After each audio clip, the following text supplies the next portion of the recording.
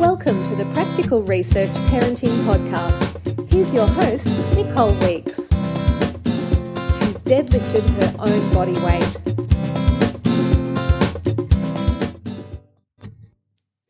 Hello and Happy New Year.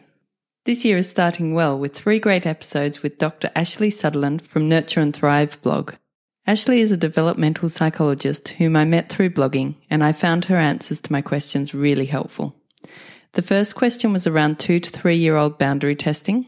Next episode, I talk with Ashley about promoting independent play in a 1.5-year-old. And in the final episode with Ashley, we discuss a 2-year-old who has started using stalling tactics at bedtime. Here's the first interview with Ashley. Hello. Hello. Nice to finally talk to you. I know, it is. I've been reading your blog for a while now, I think. I think you were one of the first people to kind of comment on one of my very first posts, actually. Oh, really? Yeah. Yeah, I remember getting really excited when I found your blog because it was someone doing something similar to what I was doing and looking at the evidence and yeah. I know, vice versa. Same for me, yeah. Yeah, it's awesome. It's like we've sort of grown together. When did you start? I started in January, so almost a year ago. Okay, yeah, right. Yeah, I started with gusto about then too, I guess. Yeah. I sort of started when I was doing my thesis, but of course my thesis took priority, so. Yes. Yeah. I know. That's a big balance. Well, thanks for having me on to do this. This is exciting and fun. I've never done a podcast before. Yeah, it is. Yeah, I haven't done many interviews. I've done one with Sarah Blunden. I'm not sure if you saw that one. And yes, this is my second, so. Okay, great. Yeah. Yeah, but it's great. It's great getting to talk with people who know more than I do. Or different stuff to what I do. Well, I don't know about that. So I found you through your blog, Nurture and Thrive blog, and I was really impressed by your evidence-based posts. Can you tell us a bit about the path that led you to blogging, including your qualifications and experience? Sure. Yes. So I have always loved kids and working with kids. And so I naturally fell into a path of studying child development. And my specific area of study is emotional development and development of stress response systems. Oh. And so that's kind of my specialization and where I came from in my research. And specifically in children, infants through about age 5. So a lot of what I studied is emotion regulation, stress regulation, that kind of thing. And, all the way back when I was doing my thesis work, my thesis advisor said to me, Ashley, you should think about, writing a book about some of these things that you're finding or some of the things that we're looking at and making it available to parents. And I've always kind of been interested in, getting the research out there to the people who would use it the most.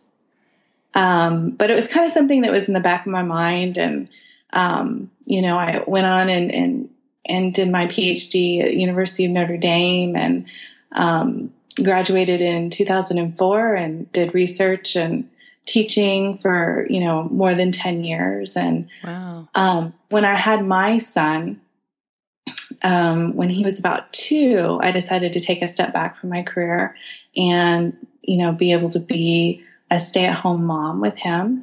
And I'd say about a year into that, I realized I'm still, asking all these questions and I'm looking up research studies, when he was having trouble sleeping or going through a sleep regression, or I'm still asking all these questions and looking, at the research and talking to people. And I had so many new questions, as a mom. Yeah. And I was trying to kind of, organize my thoughts between everything I had learned, in my career and then now everything that I'm learning as a parent.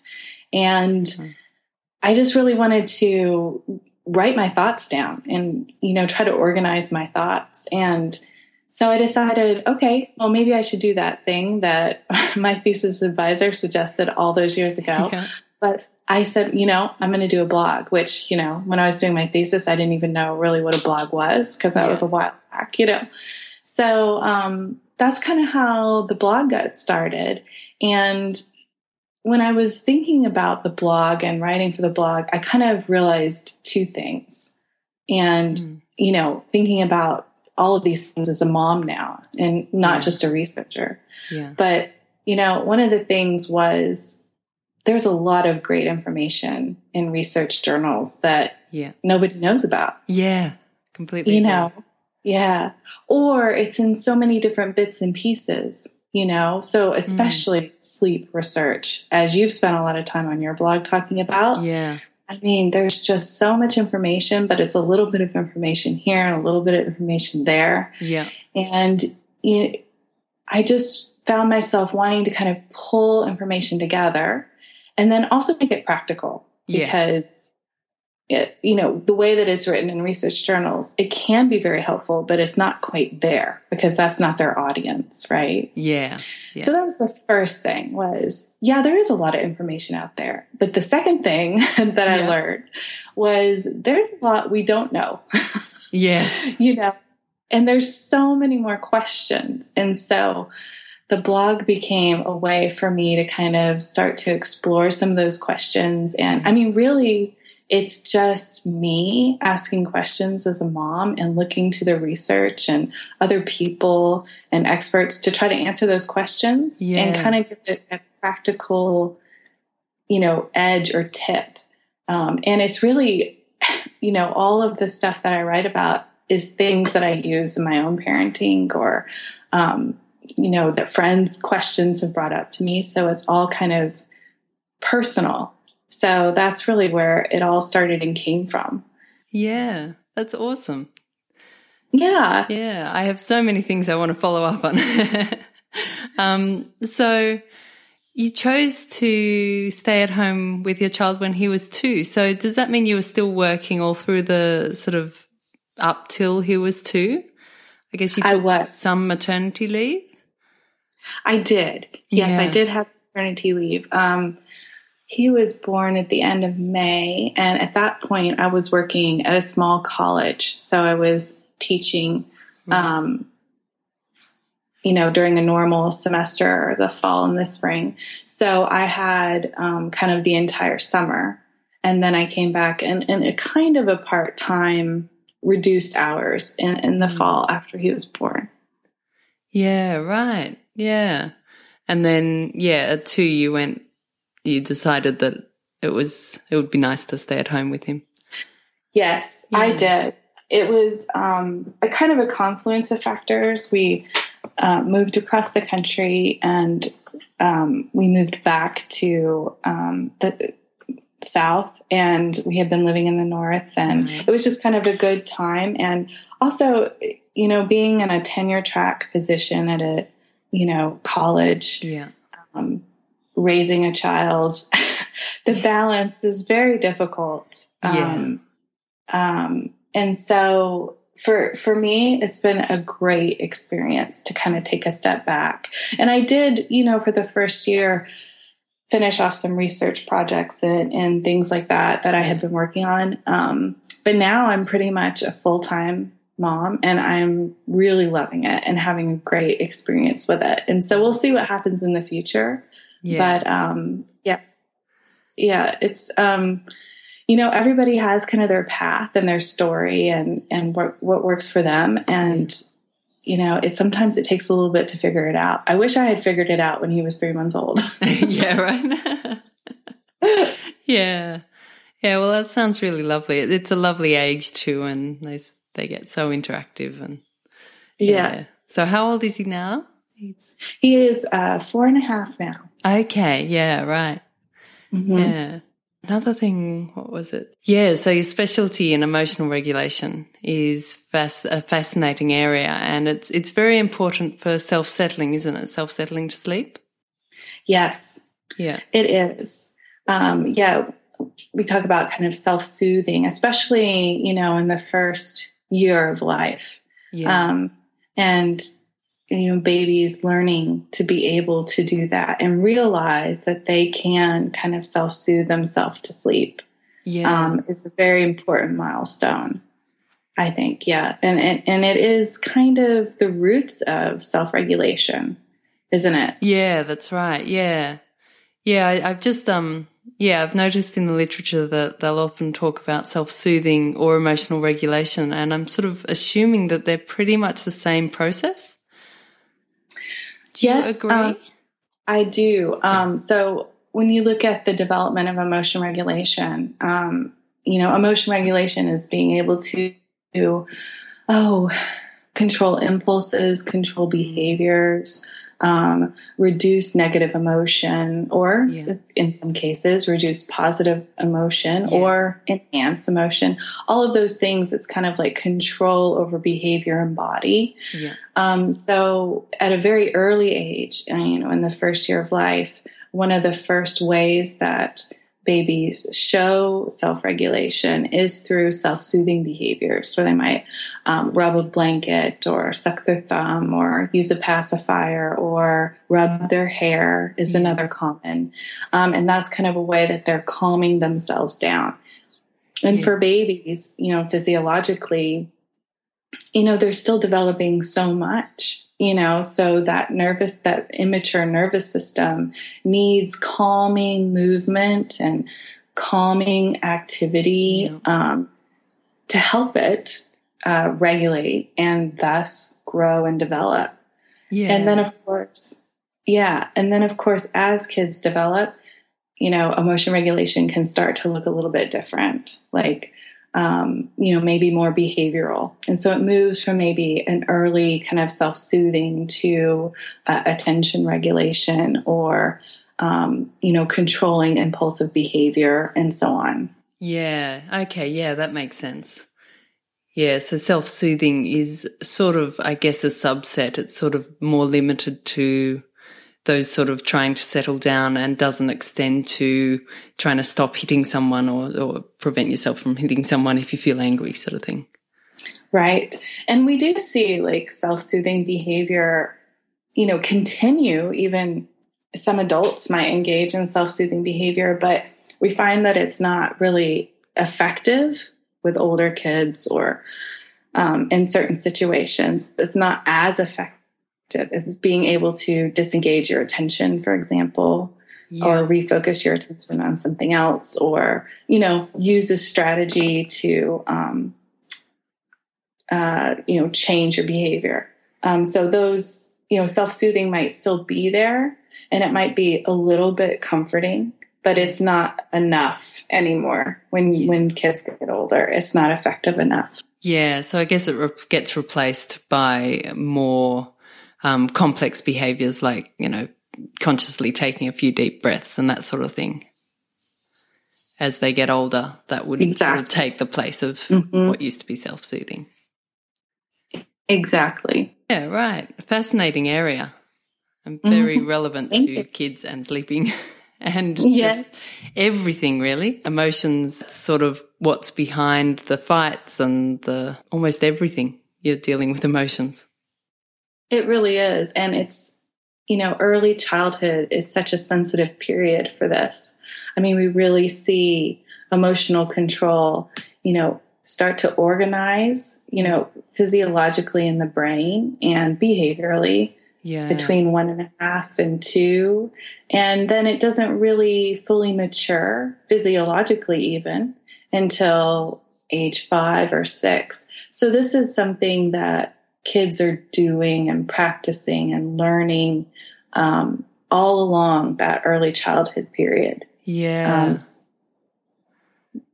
So it is. I have a post on my blog called The Most Important Skill to Teach Children, and it's really all about emotion regulation. And I do believe that. I do believe that it is kind of underlying, moral development, altruism, gratitude, kindness. All these things are, you have to have the base emotion regulation there. Yeah.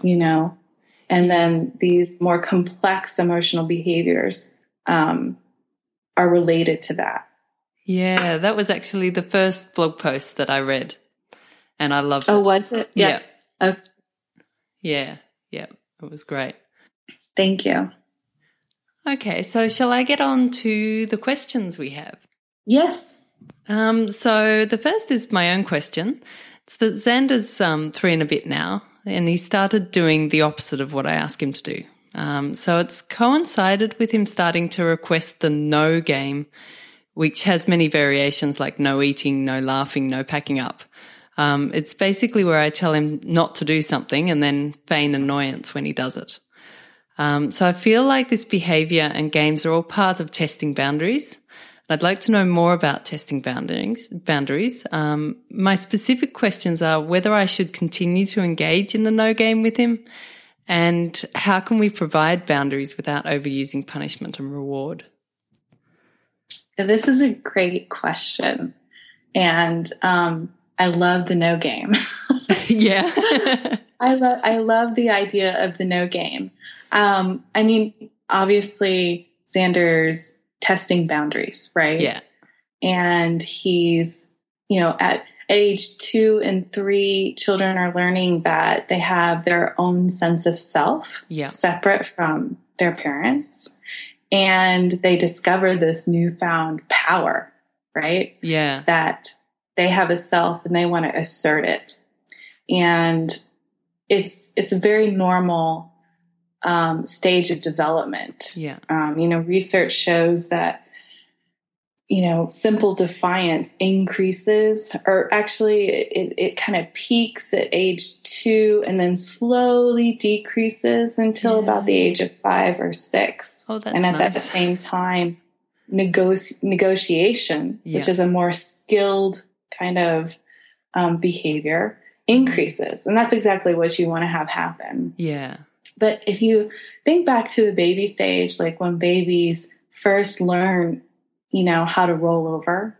Yeah. And then that's all they do. They roll and roll and roll and roll. Yeah. They might even wake themselves up in the middle of the night because they rolled over in their sleep. Yeah. So what's challenging for us parents is that 2 and 3-year-olds, this is their new skill, is to assert their power, right? Yeah.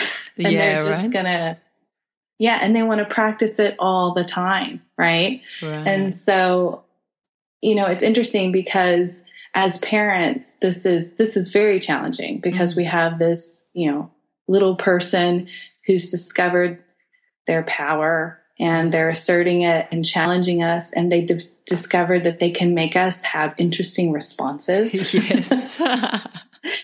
And, they want to see those interesting responses, and they don't really think through to the ultimate consequences, right? Yeah. And they've learned to push our buttons, right? Yeah. And so as a psychologist and as a mom, you look at this and you're like, oh, this is challenging, not again, I just want him to listen to me, and we've got to, eat breakfast and get out the door and get to preschool and so on. And, but as a psychologist, you kind of in the back of your mind are like, wow, this is really great because you want your children to develop independence. And we raise our kids to be independent, especially in Western cultures.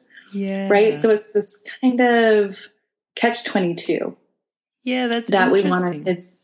Yeah, that we want our kids to be really independent, but at the same time, we want our kids to be compliant, right? Yeah. Yeah, I hadn't thought of it that way. That's so true. Yeah. I can't remember right now, but there was a really interesting article, I think it was in the Washington Post or something, about this kind of idea, that, independence and compliance, how do both of them, coexist? Yeah. And we do want kids to be compliant as well, right? Both of these skills are important. So the question is, how can we have both encourage independence and also, have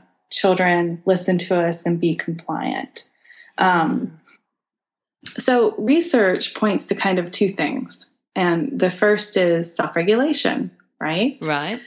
So when we're thinking about children who are compliant, and what I mean by compliant is children who want to follow society's rules. Yeah. They're kind of internally motivated to go along and cooperate. Yeah. So it's really kind of more, we're looking at cooperation. Right. And in the research literature, they talk a lot about committed compliance. And what they really mean by that is, a child who's internally motivated to cooperate in situations that you would expect, someone to cooperate. A lot of times researchers will test this by, having kind of a cleanup scenario. So the mom and the child plays in the laboratory, and then they, signal the mom to say, now let's clean up. Uh-huh. And a child that has high committed compliance is going to clean up and do it with a fairly positive mood without needing a lot of prompting or without needing a lot of external guidance from the parent. A little bit, but not a lot. And so how do you get to that point? So children who have high committed compliance tend to have high self-regulation. Right. Committed compliance is more common at age 5 and 6 than it is at age 2 and 3. So it's also something that develops over time. And it's also something that's related to what researchers call mutually reciprocal orientation between the parent and the child. And really what they mean by that is a parent and child who, in their observations, maybe at the dinner table in the family's house, or in like a free play situation in the laboratory, where the mom and the child or the father and the child are in sync, that they have good communication, right. that the vibe between the parent and the child is generally positive. Yeah. And a sense of kind of a warm relationship. Yeah. So those are the things that predict compliance, right? It doesn't mean that even if you have this kind of relationship that your child's going to be compliant all the time. Yeah. They're also going to be independent and assert themselves. Yeah.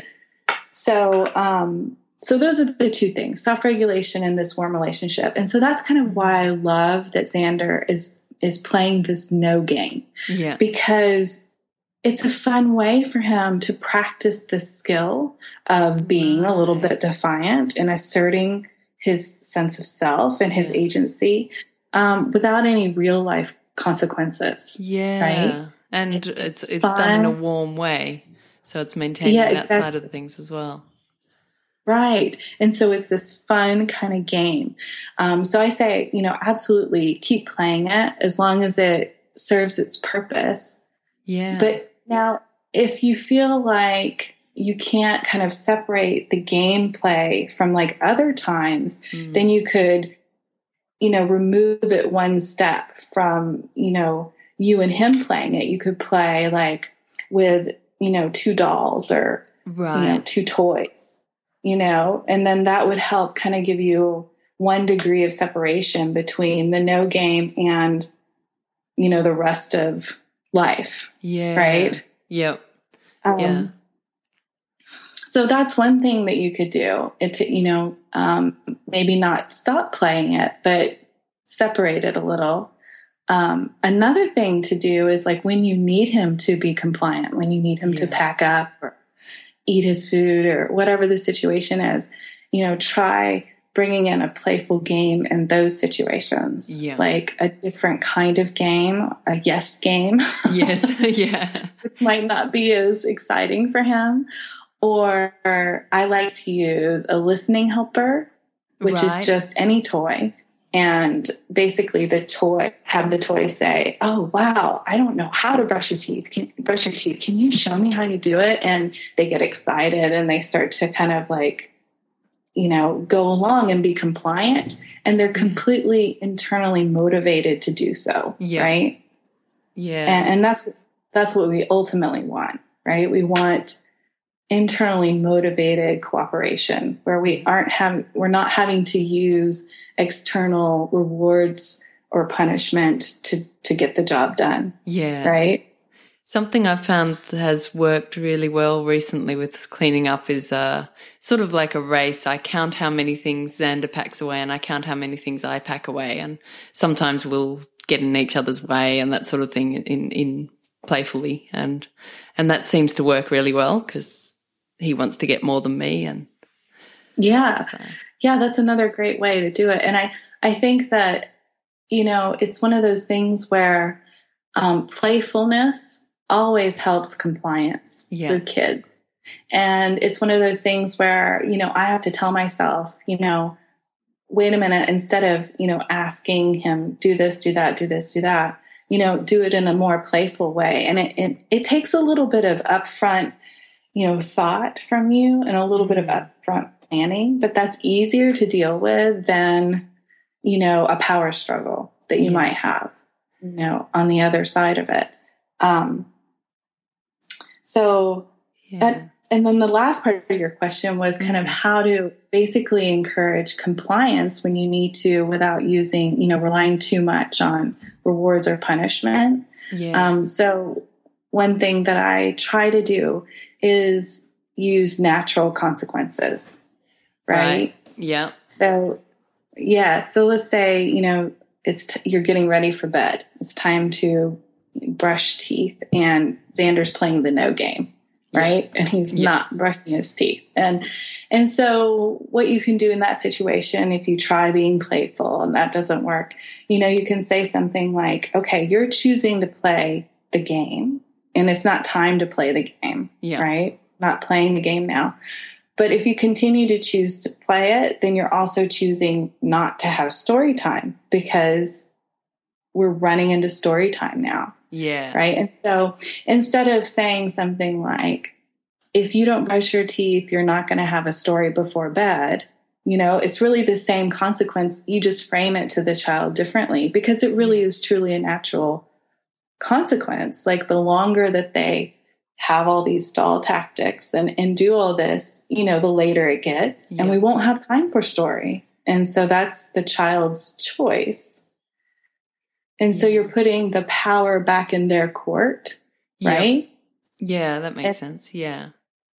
And so it's not a power struggle. It's simply a choice. Now, they might not really realize the choice that they're making the first time, and they might be upset about it, but they'll probably remember it the next night. And you can say, remember, right? Remember last night you chose to play the no game, but then we didn't have story, did we? Because we ran out of time. And and so it is kind of the same consequence, but it's how you frame it, I think, can make a difference to it being the child's choice to do that. Yeah. That makes a lot of sense. Yeah, I also try to use natural consequences a lot. A scenario that I'm really struggling with at the moment is when Xander takes a toy off Beth, which happens quite frequently. And I'll often say, please don't do that. Give her another one or give it back to her, or it's not fair to just keep taking what she's playing with.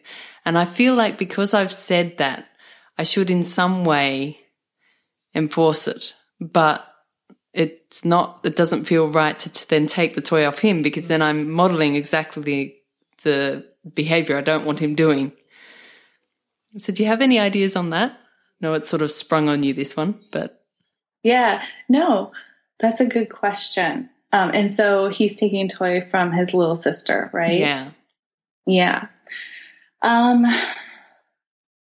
This is a challenging age for that, right? Yeah. One idea would be to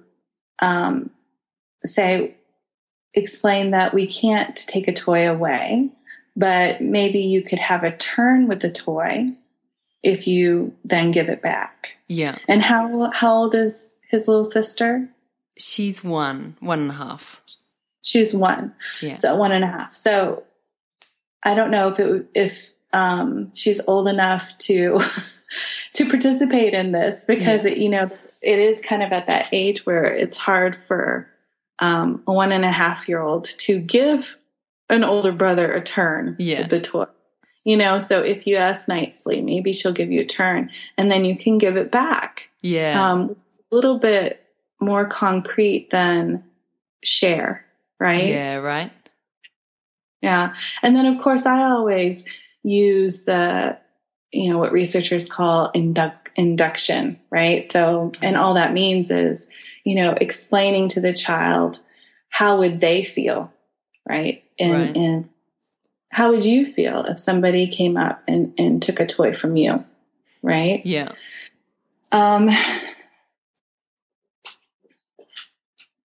Which I'm sure is something that you do. Yeah. Yeah, I did that the other night actually, and Xander's response was, "I'd feel fine." And I said, "Oh, well, good. Then you won't mind if I take this toy off you now." And so I took it off him, and he said, "I feel fine." And I'm like, okay. So I guess that was an example of him showing how independent he is. Yes, he knows how to push the buttons, doesn't he? Yeah. I know. And that's, and that is part of this age, I think. Yeah. You have to come up with a good natural consequence for that one. Yeah. Yeah. I have to think on that. Yeah. I've heard that the sort of balance between independence and compliance, I read a study that was talking about in adolescence as well, where kids can try to increase the distance between themselves and their parents just because they can't see how they can have a good relationship and still be independent, which is sort of the same sort of battle, but, a long way down the track. Yes, exactly. That's, I think, part of the attachment literature. So when we talk about attachment in infancy and childhood, we also talk about attachment with, older kids and adolescents. And kind of the goal of having a positive, secure attachment with a teenager is called kind of interdependence, right? Yeah. So they kind of go through this period where they might separate a little bit more from the parent, and then negotiate that way back to where they can find this kind of good balance between their knowing who they are as their own person and identity, because identity is a big thing that's developing in, the adolescence period, right? So they have to kind of figure that out, what that balance is. Yeah. And so it is the same kind of thing, but on a different level, right? Which is why you sometimes hear the term, instead of teenager, three-nager. Yeah, right. For a 3-year, right? Because it is kind of some of the same struggles, but just on a different level. Yeah. So we have a lot to look forward to. Yes, we do, don't we? Yeah. Okay, awesome. That's a wonderful answer. And I feel like I understand it a lot more now, seeing it as that sort of conflict between independence and cooperation. So, Thank you. Is there anything else you'd like to add to that one? No, I don't think so. Okay, so that's it for this question. Please listen in next time to learn about promoting independent play.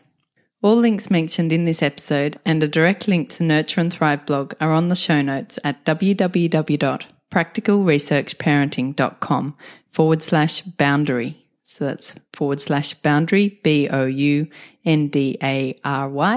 If you enjoy these podcasts, please help me spread the word by leaving a review on iTunes, Stitcher, or whatever podcast directory you use.